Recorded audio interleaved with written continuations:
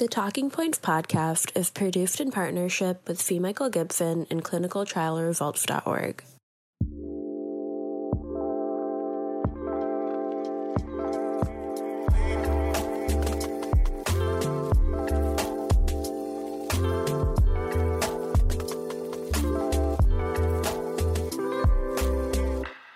Marco Valgimigli and Mike Gibson coming to you live from ESC 2022, and we're talking about the long-term 15-month follow-up of the MASTER DAPT trial. So Marco, maybe rewind a little bit, talk to us a little bit about the design of MASTER DAPT, your preliminary findings, and now what you found at 15 months.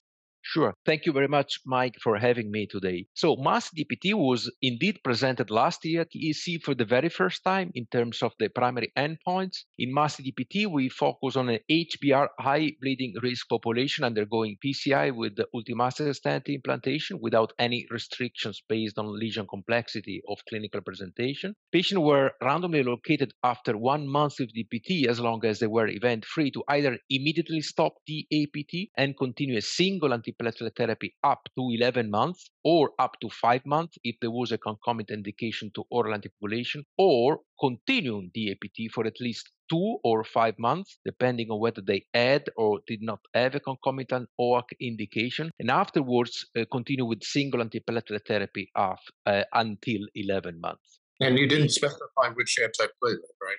Correct. That was a call from the investigators. And the primary point was NACE, MACE, and major bleeding, major or non-major clinically relevant bleeding events. The first two are non-inferiority endpoints. The last one was superiority, and all three were met at 1 year follow-up.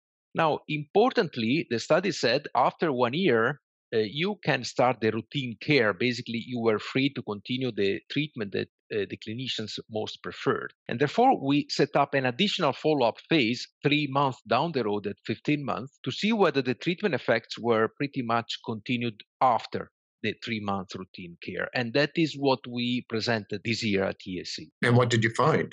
We found a confirmation of what we saw at 11 months, or if you will, 12 months after PCI, meaning a numerical difference for NACE in favor of abbreviated treatment, an equipoise for MACE. Actually, that was an equipoise at 1 year, numerically was even slightly favoring the abbreviated DAPT regimen at 15 months. And then the difference in bleeding that we saw at 12 months got even slightly larger. Now, you may wonder why that was the case. And actually, that was the surprise we had.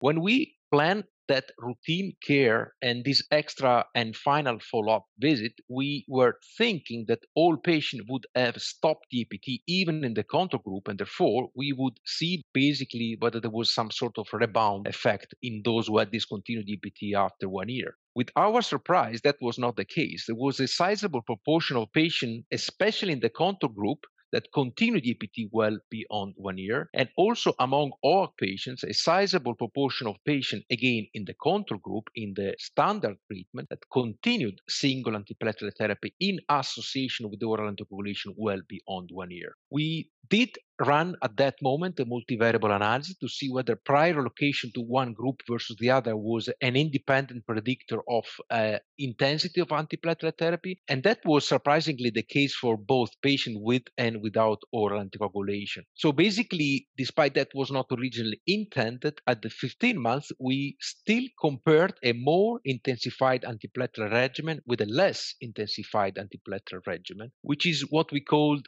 carry-over reflex, whereby clinicians seems to be more likely to continue prior treatment. And so if you were on DAPT for many months, a physician at 1 year had to take a decision whether to continue that treatment, yes or no. And the answer is yes, the treatment is continued, despite evidence being very negative against that option. If you were not on DPT already at 1 year because you did stop DPT well before, the clinician do not reinstitute DPT, even if that could be their call, and simply leave the patient on monotherapy or without any antiplatelet therapy if there is already an indication to oral anticoagulation. That is quite interesting, and I have to say not entirely expected even from our side. How well powered are MASTER DAPT and this extended look at the data to evaluate the ischemic events?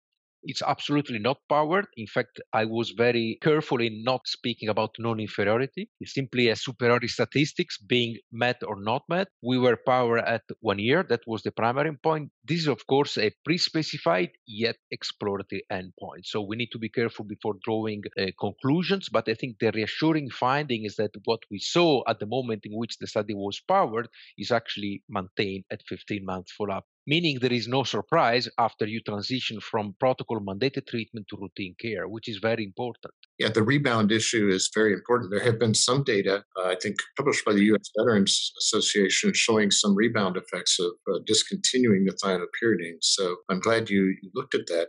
Well, Marco, thank you. Congratulations on another superb look at the data. And thanks to all of you for joining us here live from ESC 2022. Thank you.